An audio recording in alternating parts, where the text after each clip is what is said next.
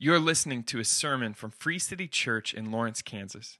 We exist to extend the glory of God by making disciples through the gospel of Jesus Christ. Well, good morning. My name's Casey. I'm one of the pastors here. And if you're with us for the first time or somewhat new, you come on a season when we are back on Sunday morning, and we're back in Central. And we're emphasizing, what you heard Brianna do, we're emphasizing, we want to be just great guests here. We want to be for the school and for the city. And so we're asking not just to pray really prophetically on Sunday morning that God's Spirit would be here, that there would be hope and encouragement, that it would be unexplainable to so many, Lord, that He would work in just great ways. We're asking you to pray that throughout the week. And specifically, if God's opened the door here, that we'd pray specifically here for the administration and teachers and students. And then you're also in a season when we are inviting Gary Wursig on as an elder. And so we have a picture of Gary and Doreen. Gary and Doreen have been with us from the very beginning, from our living room. They're one of many great leaders, and we just kind of feel that the Lord has positioned him to be here at such a time as this. He apologized for sending a picture of just them in T-shirts, which I think they look great. And there's something you need to know. Gary and I have a coming pull-up competition that I was feeling pretty good about until Ben, the keyboard player, he said I was in trouble. And so I don't know what to do with that. But during this time, we've come to really trust Gary's character, and we believe that he is both called and qualified to step into pastoral eldership into Free City. And so he's coming in as, during this time, we're looking at him, we're looking at what the Bible says about eldership in the church. And, during this time, we're asking you to pray for him. If you had any concerns, that you would bring that before. And, if we feel the Lord's presence still leading here in about 3 weeks, 3-4 weeks, we plan to install him as a lay elder. And that means he's not paid by Free City, so he can tell us what he really thinks. And so we're asking you to join us in that. And so I actually have good news about eldership. I feel like this week I am finally qualified to be an elder. Finally, it happened. I was at McLean's and I was sitting I can't even park my truck, the one on campus, so I never go there. So I was at McLean's, the one on Iowa, and I was sitting in a comfy chair, and all of a sudden this little 2, maybe 3-year-old girl ran up. She had pigtails, and she sits crisscross applesauce right in front of me, and she just looks at me like I'm supposed to give her something. And I just kind of look at her, and she looks at me, and I look back at her. Suddenly I realize we're in a staring competition, and I think I'm losing. And all of a sudden her mom comes up just laughing, and she says, she thinks you're here for story time, because this is where they sit for story time. And so all of a sudden I realized she saw me. She saw my elderness. And she thought I was qualified to read kids' stories to her, but I had nothing to give her. It didn't stop there. Another little boy ran up, and he showed me, I was just sitting there. He showed me his donut. He just ran up and showed it to me, just held it out. I didn't know if he was going to give it to me or not. He did not give it to me. He started eating the donut, frosting side first. Anathema. What are we doing with the youth today, But his mom came up and started laughing too. Similar kind of story, but in the conversation she asked, hey, so do you have kids? And I said, yeah, my wife and I, we have 4 kids. And she goes, all teenagers. And I go, no, not. Our oldest is 12. How old do you think I am? And so we finally arrived. No longer am I younger, I'm an elder. So I can read kids' stories. I can actually, this is true, I can buy dangerous laundry chemicals. I bought borax for a science experiment for Liv. They had to see my ID for it. I qualified. And I cannot use the word bussin'. My nephew tried to teach me how to use the word bussin'. Doesn't work. Just doesn't work. As we're in this season, and we're inviting Gary to step into eldership, we're looking together at the biblical qualifications of what it means to be an elder. And we're asking you to realize that these are high qualifications that none of us fully are exemplified. None of us fully do. And that we all need to walk in humility with repentance to one another. But they're qualifications nonetheless. And so the Bible carefully describes what an elder should be like. And I have 3 headings for this, just 3 main points. And we're going to really kind of walk through. It's kind of a sermon where we walk through and we just point. Look at this. This is another way to say it. But 3 main headings. So the first one is what an elder is. And then the second one is what an elder must be able to do. And then the third idea is what an elder is like. And so first, what an elder is. And so the idea of a governing elder, it comes not just out of the New Testament. The idea actually finds itself with Israel for a long time. It comes out of its history. And we have lots of examples that we further see in the New Testament, but we have examples that came before it. They were different, but they show us something about it. And so the first, if you were to look in Exodus 3:19 or even Exodus 7, you would see elders of Israel, elders of the people, and the 70 elders. And these were a group of well-seasoned men who would come alongside Moses and they would help lead. And so from the very, very beginning, the long history is we see that a plurality of leadership is really important. That there's a plurality of ideas and leaders to come to the table to challenge one another, but also to lead in distinction. And so we see that even in the time of Moses. We step forward and we see the idea of elders as the people of God were settling into communities and cities after wandering in the wilderness. We see it set up where all the cities and all the communities had elders. People with experience, qualified leaders to help settle disputes, to help settle, what law should govern, how do we interpret the scriptures to let us lead with one another. But we also see it in the time of Jesus. In the time of Jesus, there were elders in the Sanhedrin, and this was a body of 71 elders that kind of was a quasi-religious and a quasi-political group, but it was common say. It was common to people to think about a plurality of elders that would come along and help lead. And so when the New Testament starts to talk about leadership of the church, it wasn't a new idea that no one would have any idea of what to do with this. It would have been familiar, but it goes into great lengths to describe what an elder is.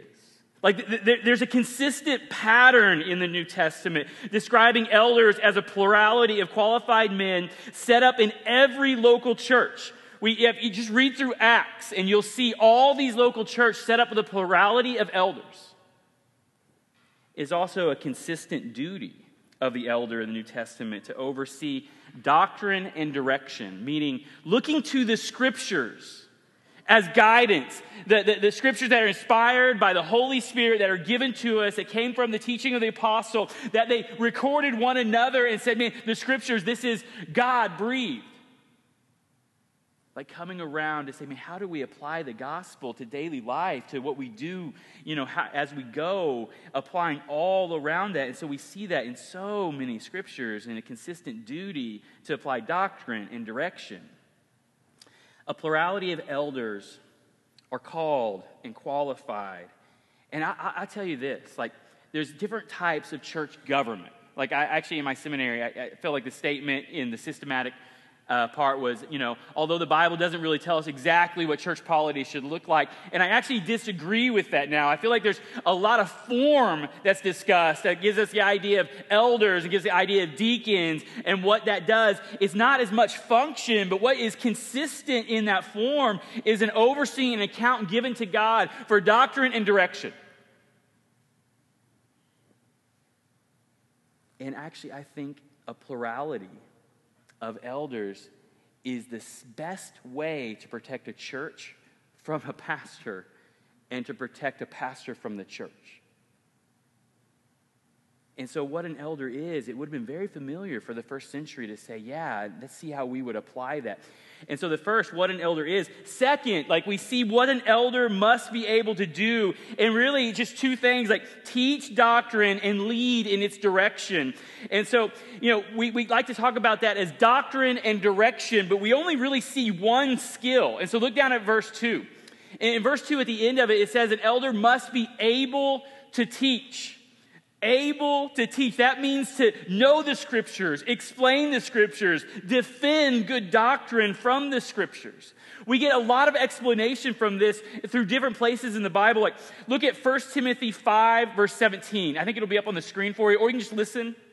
It says this, it says, let the elders who rule well, and that word, kalos, it's the same one that we talked about last week a lot. It means beautifully. And so it means well put together. Let them rule well, so lead, and be considered worthy of double honor, especially those who labor in preaching and teaching. And so, there's actually, that doesn't just mean an elder needs to be able to, preach, teach one on many. Be able to teach the Scriptures means one on many, one on some, one on one. It's just the ability to hold the Scriptures and say, man, this is what it teaches. This is what it meant then. This is what it means for all people in all places, like a historical principle. And this is what we do with it now. This is how I think the Scriptures lead us in this moment. We see this unpack in other places like Titus 1:9, where it says, he, meaning an elder, an overseer, a bishop, all exchangeable words for the same position, maybe giving a different distinction for the giftedness of that position, but all talking about the same leadership place. It says, he must hold firm to the trustworthy word as taught, that means the Scriptures, so that he may be able to give instruction in sound doctrine. That means good, right, well-ordered doctrine. And also rebuke those who contradict it. That means defend it. See, the ability to teach, it doesn't just mean this. It means one-on-one, walking beside, one-on-some in a city group type setting. It just means the ability to take the Scriptures and say, man, let's see what this tells us about Jesus. Let's see what this tells us about you. Let's see what it tells us about what God wants to do in your life through how He's gifted you, what He's called you to do. And so we get one ability. I want you to look at this. We are going to look at 13 other characteristics. And out of the 14 characteristics, one is a skill, able to teach. Understanding the Scriptures, able to communicate it in somewhat of a consensus, a concise way. And I know you're like, man, you don't even do that. Sometimes you get on these crazy stories. I'm working at it. But out of 14 characteristics, there is one skill. Everything else is a character trait. A character trait. That should warn us. There's a danger, and we actually see this all the time. When ability outpaces character, it is disaster for the church. And so we see all of these things. There's a warning, you can actually observe someone's ability of knowing the Scriptures and able to teach the Scriptures in a long weekend, but it takes time and different kinds of circumstances to observe someone's character, what they're really like. And we all know this. That's why dating is so scary, because everyone has a first good impression, and some people are able to hold on to that first good impression. And that's why sometimes you just have to pick a fight. I want to know what they're like. Or a surprise visit.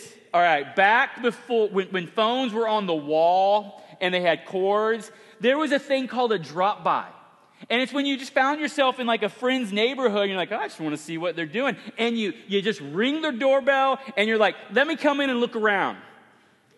Now that you have phones in your pockets, it's kind of rude. I mean, you should at least give a heads up of, I'm coming, and you can't text me again because I'm driving. At least, And so why would you do a drop by? Maybe an emergency. I mean, maybe it's just rude, or maybe it's a pastoral spiritual test. I just need to see what's going on around here. But it takes time. 13 out of 14 characteristics that we're going to walk through all deal with the character of the elder. And so that brings us to our final. Don't get excited. I said final. It doesn't mean like we're almost done. But our final category. What is an elder like? And so let's start in verse 1. It says, "This is a trustworthy saying."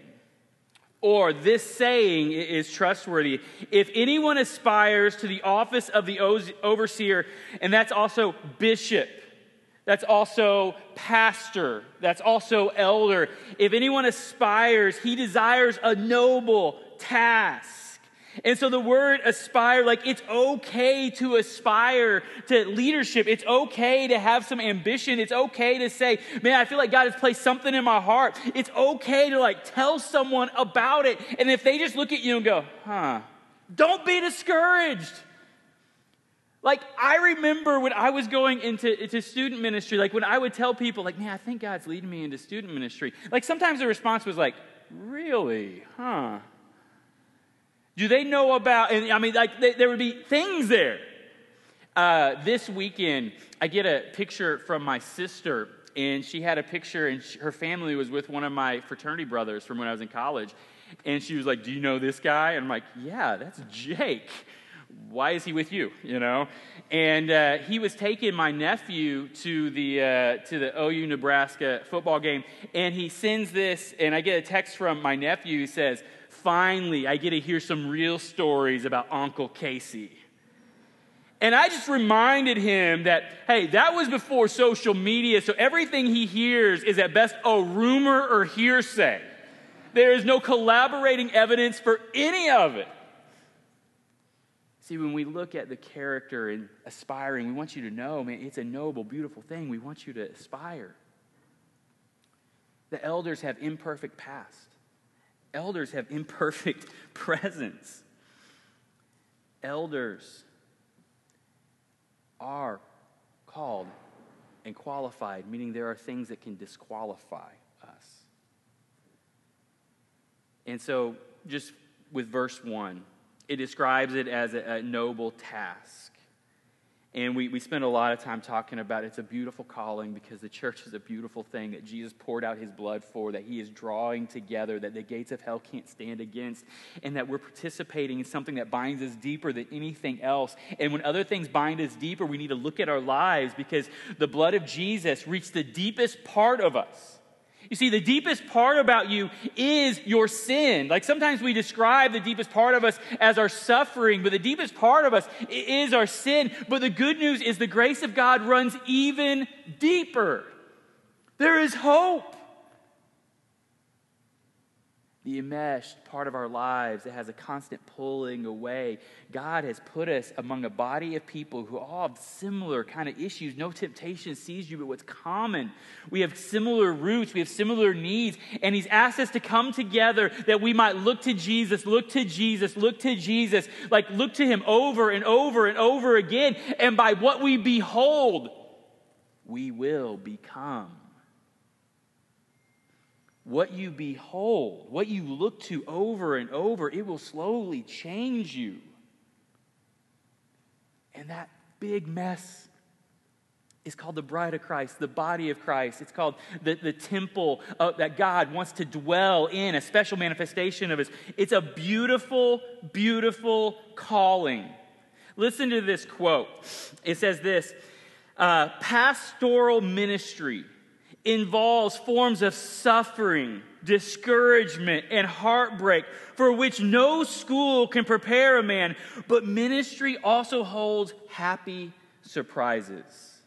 No one in seminary told me that I would fall in love with my congregation, or that I would have a front row seat to watch God's faithfulness and the gospel's power at work in people's lives.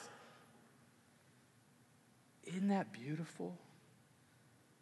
Kinsey and I were on a date about a month ago, and we were just talking, and she asked this question. She's like, hey, if you would have known the last year would be like it was like 20 years ago, would you have gone into a different field? And I thought, man, that feels like a trick question. And I wouldn't. I mean, there are moments where it's like, hey, breathe deep. There are moments of uncertainty. There are moments of heartbreak. And there are moments of all that. There are also joyful moments when you see the striving power of the gospel in someone's life. When you see addictions beat and reconciliation happen. When you get to see the mystery of the gospel unfolding in people's lives.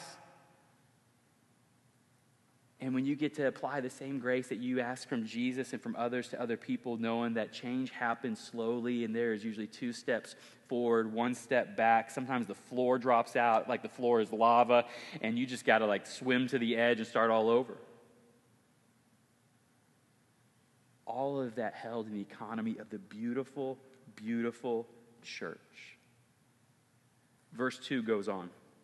It says this, therefore an overseer must be above reproach. Now, I feel like it would be best, most helpful if there was a colon right there, because above reproach, if we want to know what that means, it means everything that follows. Like there's a description of all of these things. And so the first one, it says, the husband of one wife.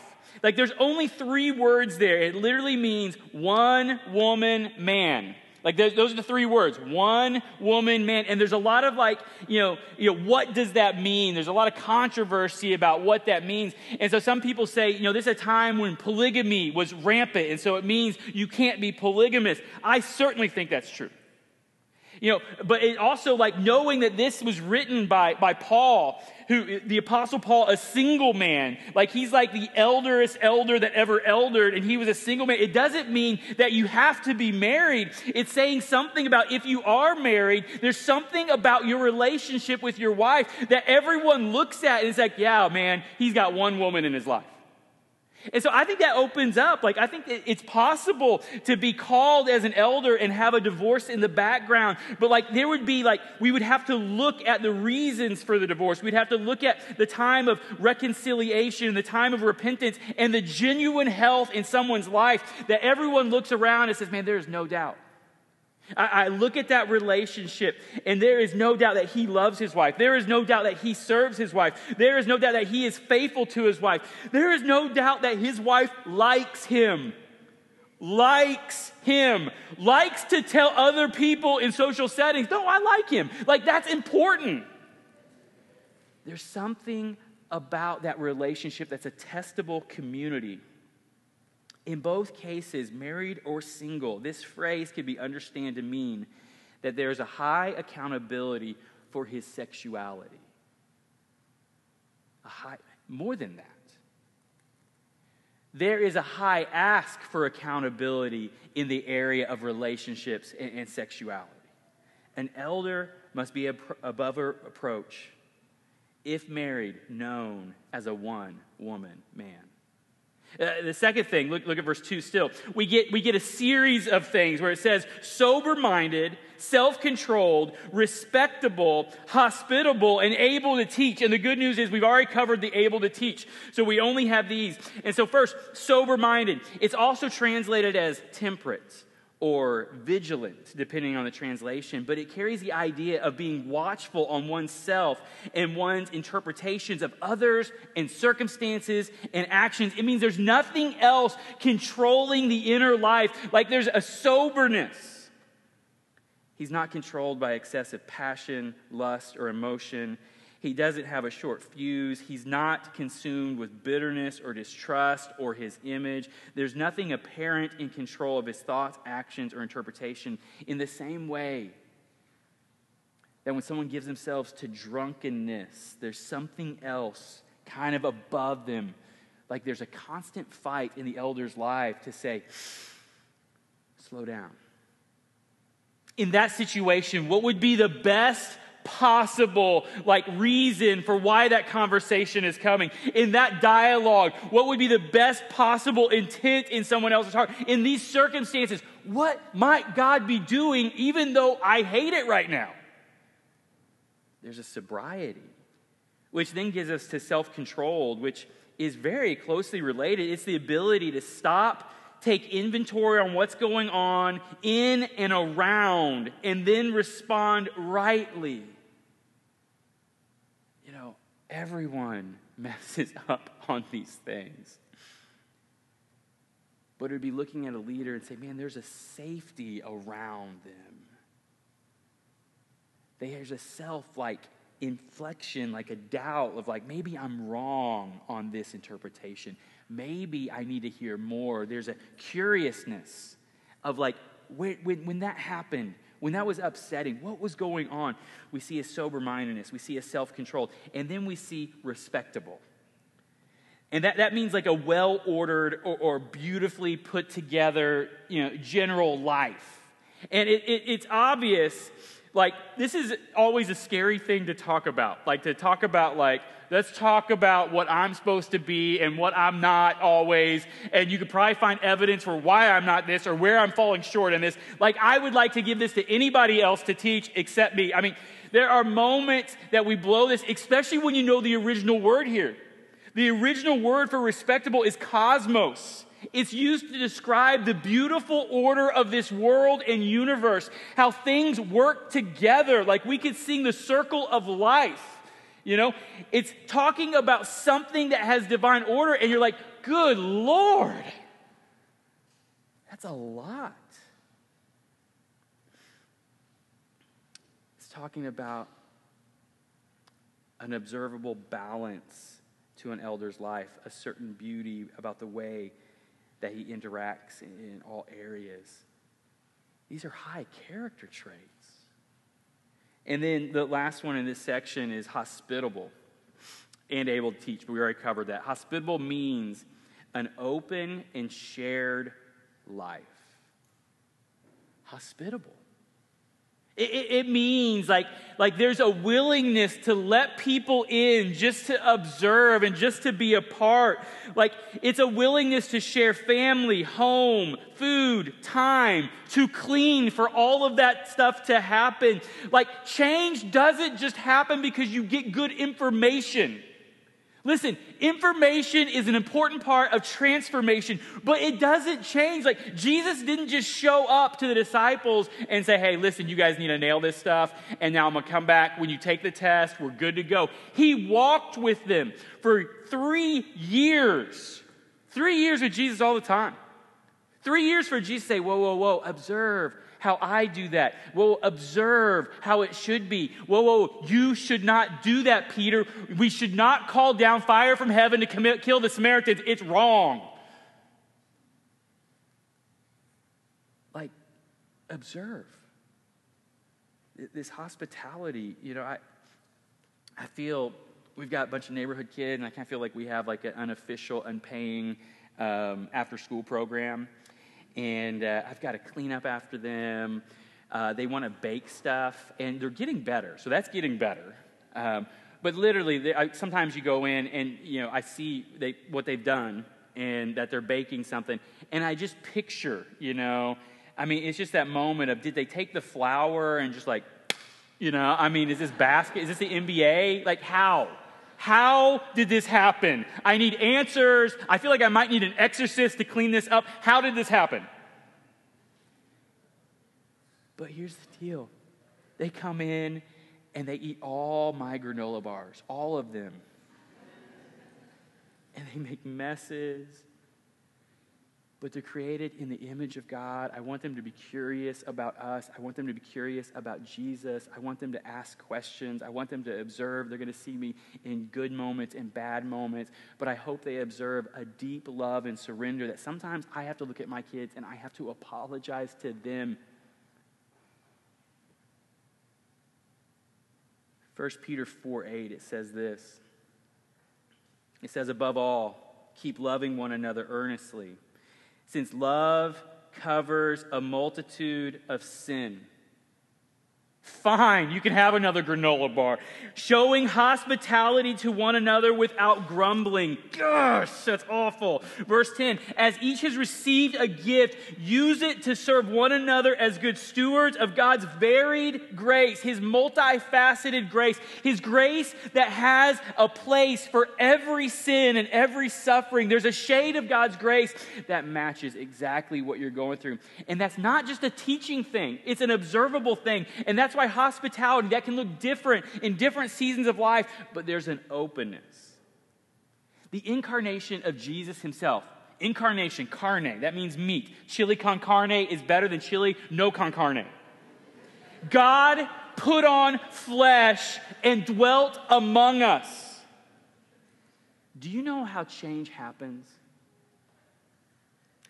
It happens when you are surrounded by people who have a little bit more health than you. And through patience and discipline, they walk with you. And over time, that dysfunction starts to get leached out of you.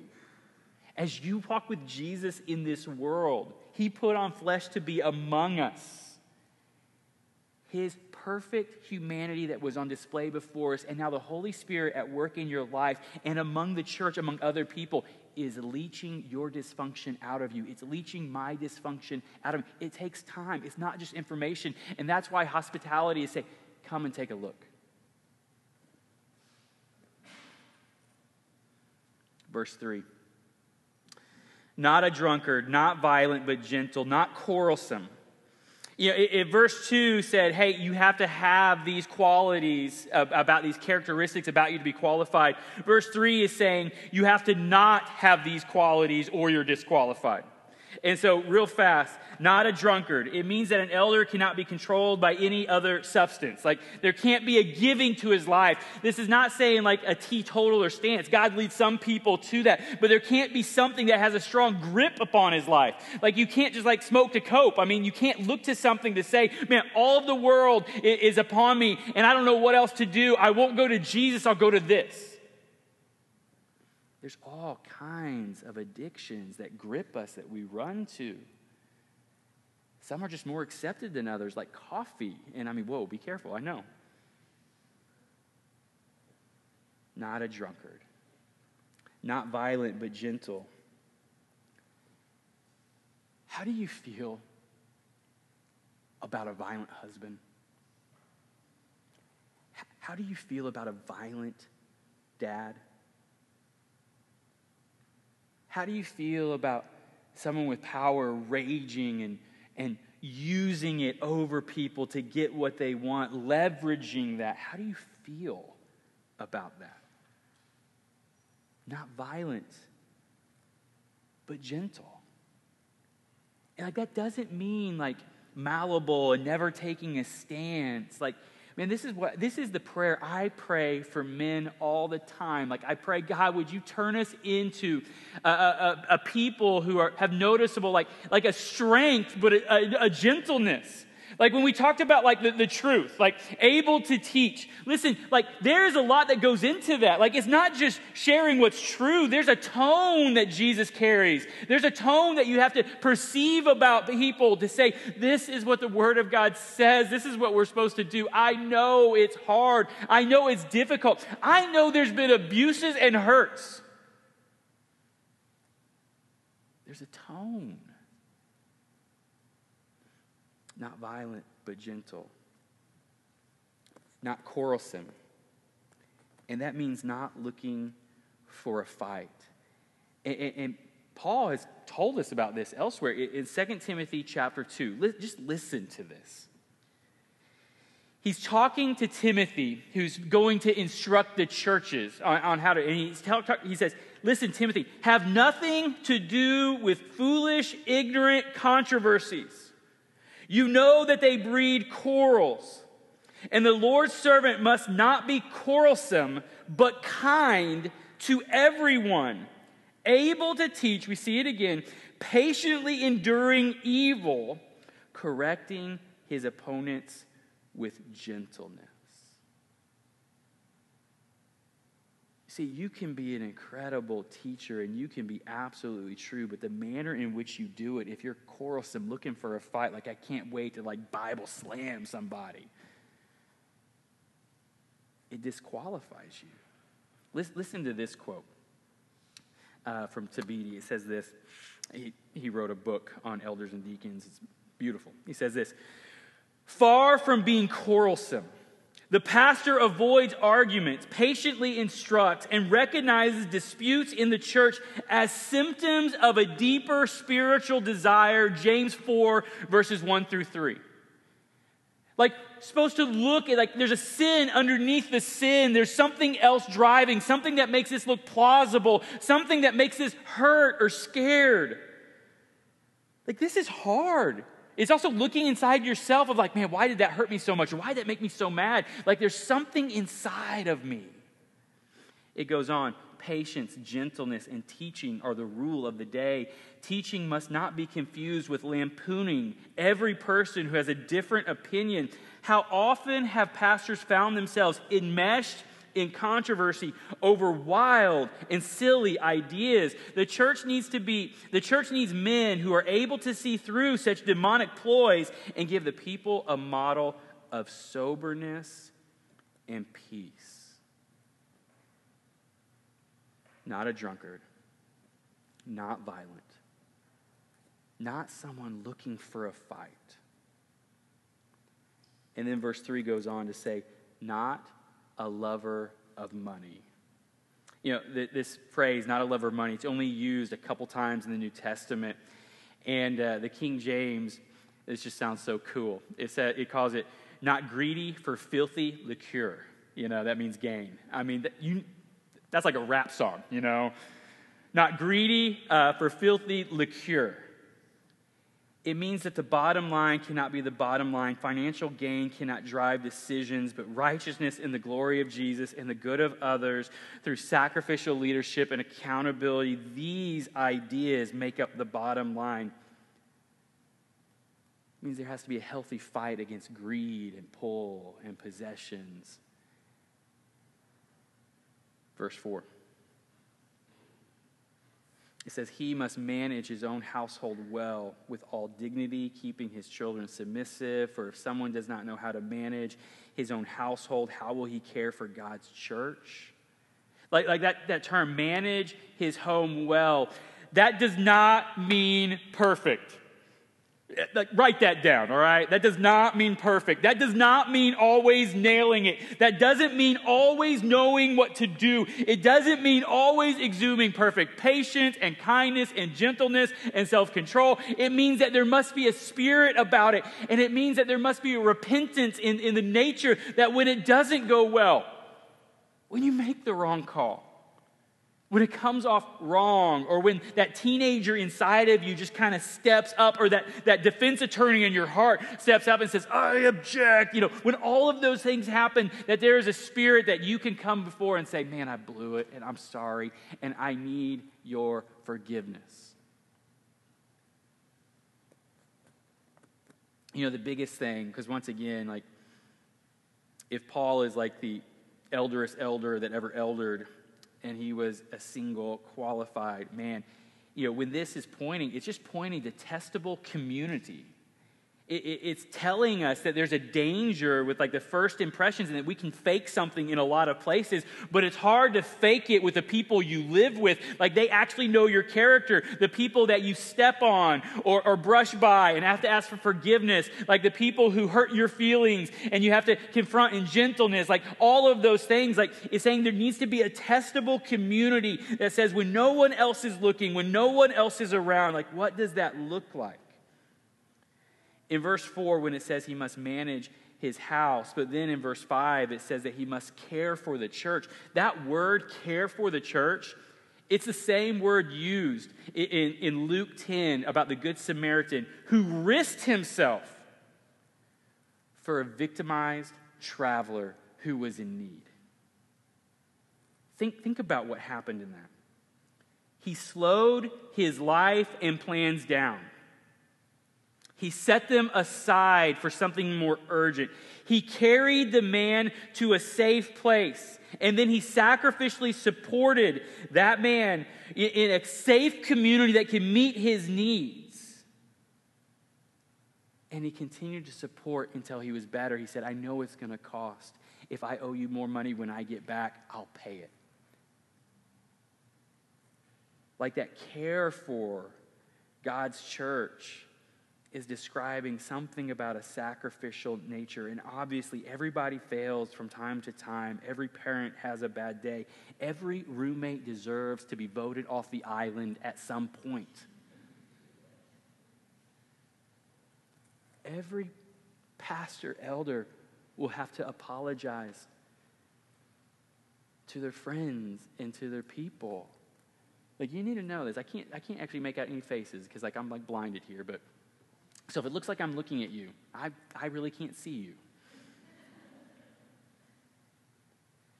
There are people sitting with you that I have had to apologize to, that I've had to seek their forgiveness.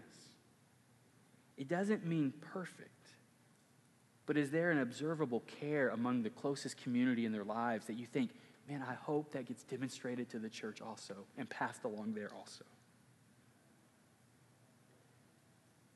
Another book by Jeremy Ryan, he says this: gentle elders exercise their authority with the tenderness of a shepherd and the sensitivity of a loving father.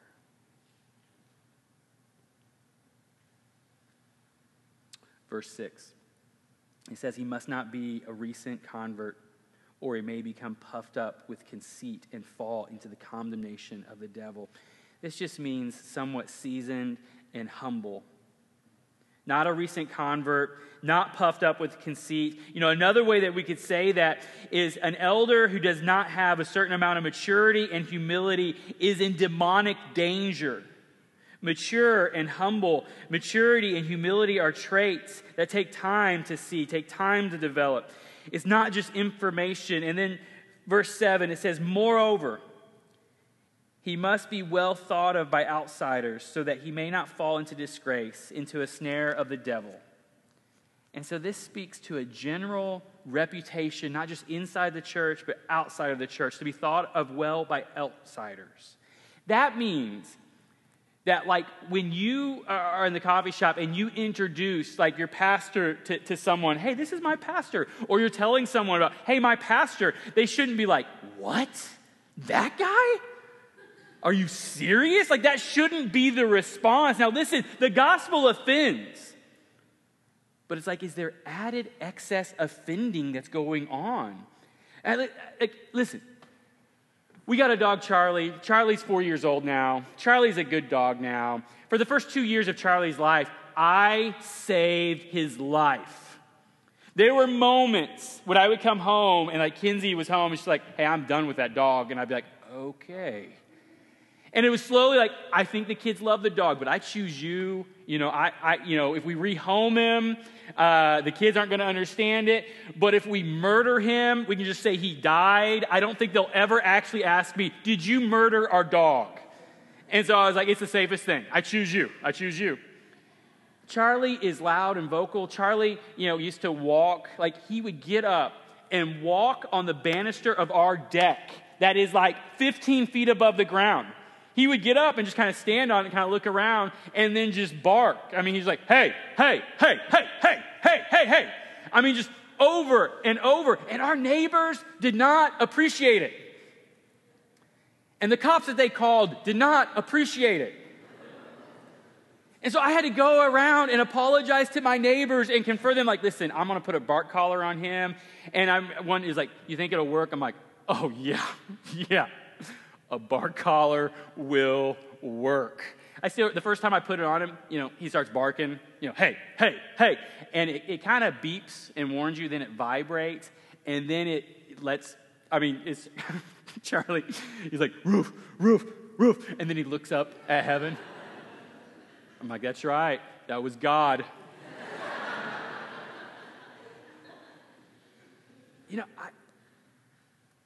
There were times where, like, my neighbor's probably like, man, I hate that preacher and his dog.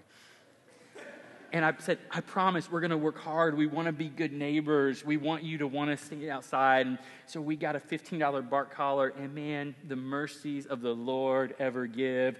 And it worked. And now we don't even have to do it anymore. Like every once in a while, we can just fake it, you know.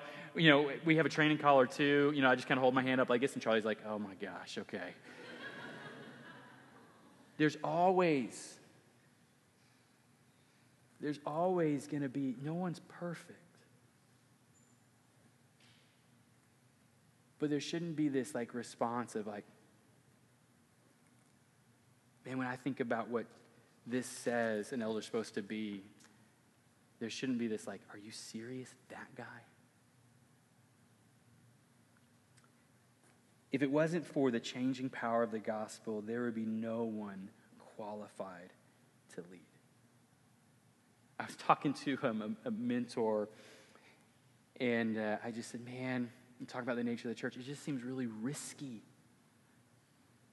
that God entrusts really imperfect people who are dealing with selfishness and all other kinds of sins. They're trying to balance God would entrust that with his bride. It seems crazy to me. And he just looked at me with just this simple expression. He says, what other choice does he have? Without the changing power of the gospel, there would be no one qualified to lead. And it's only through regular repentance and surrender to the authority of the scriptures that any pastor or elder could ever lead. Like the changing power of the gospel. Do you know that? It's not just information and good doctrine and reading the right books. Like, have you stood before the scriptures and just said, man, this is not about a sin out there that I see other people. This is about me. I need help.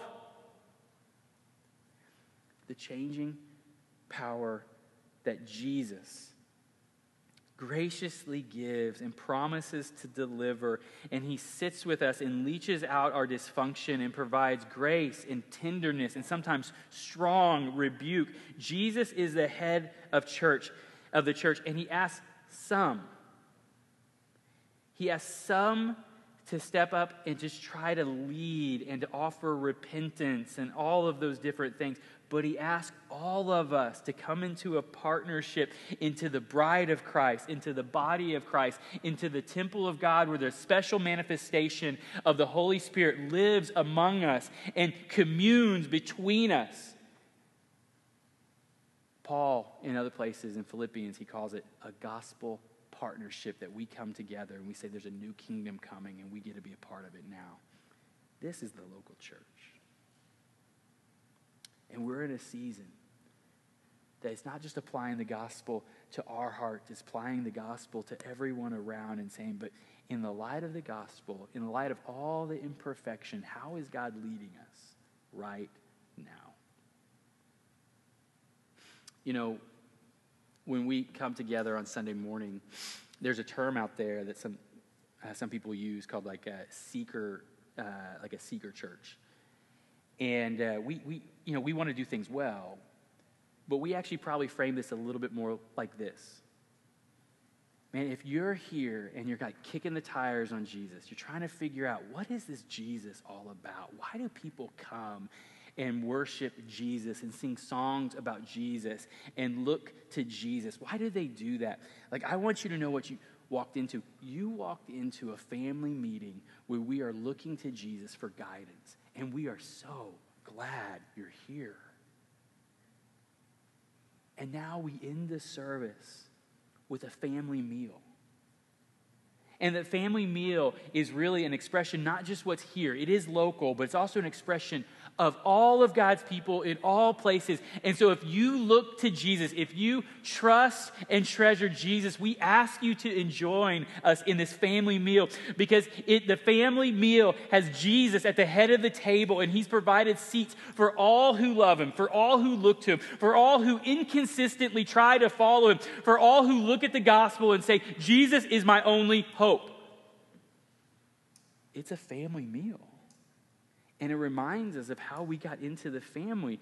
And so the way we take communion is we start on the bread side, and it'll be torn off for you. And then it'll be dipped into the wine, and it'll be handed to you, and there'll be a proclamation spoken over you that this is the body and the blood of Jesus for you. And so this is one option for communion. We have another option, which are individual packets, which have grape juice and gluten-free bread, and they're back at the information table, and so you can grab that. But this is nothing more than a reminder that we are family under one saving thing, one saving person, the person of Jesus Christ. Let me pray for us. Father, Lord, oh gosh. Looking at the characteristics that should be growing, Lord, it's both daunting and hopeful.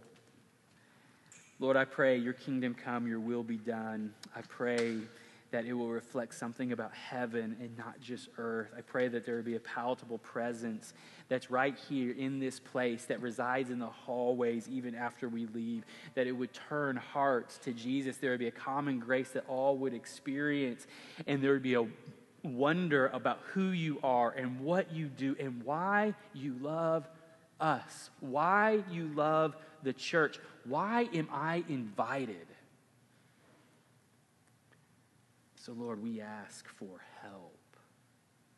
And, Lord, we ask to carry all of that wonder, all of that confusion as we come to communion, whether it's up front or in the back. And, Lord, if there is something in our heart whispering, go apologize first. Or be still, Lord, that we would listen and we would trust. And after whatever you've laid up on our hearts, after we followed in obedience there, after whatever that is, we would come back next week and celebrate that there is time and time again to come to the table of God. Lord, it's only through the power of the gospel, the good news that you came to dwell among us, that you put on flesh, that your presence slowly leaches out all the dysfunction and all the doubt and all the fear, that we don't have to make fear and doubt our God anymore because we have a Savior God. Lord, save us. In Jesus' name, amen.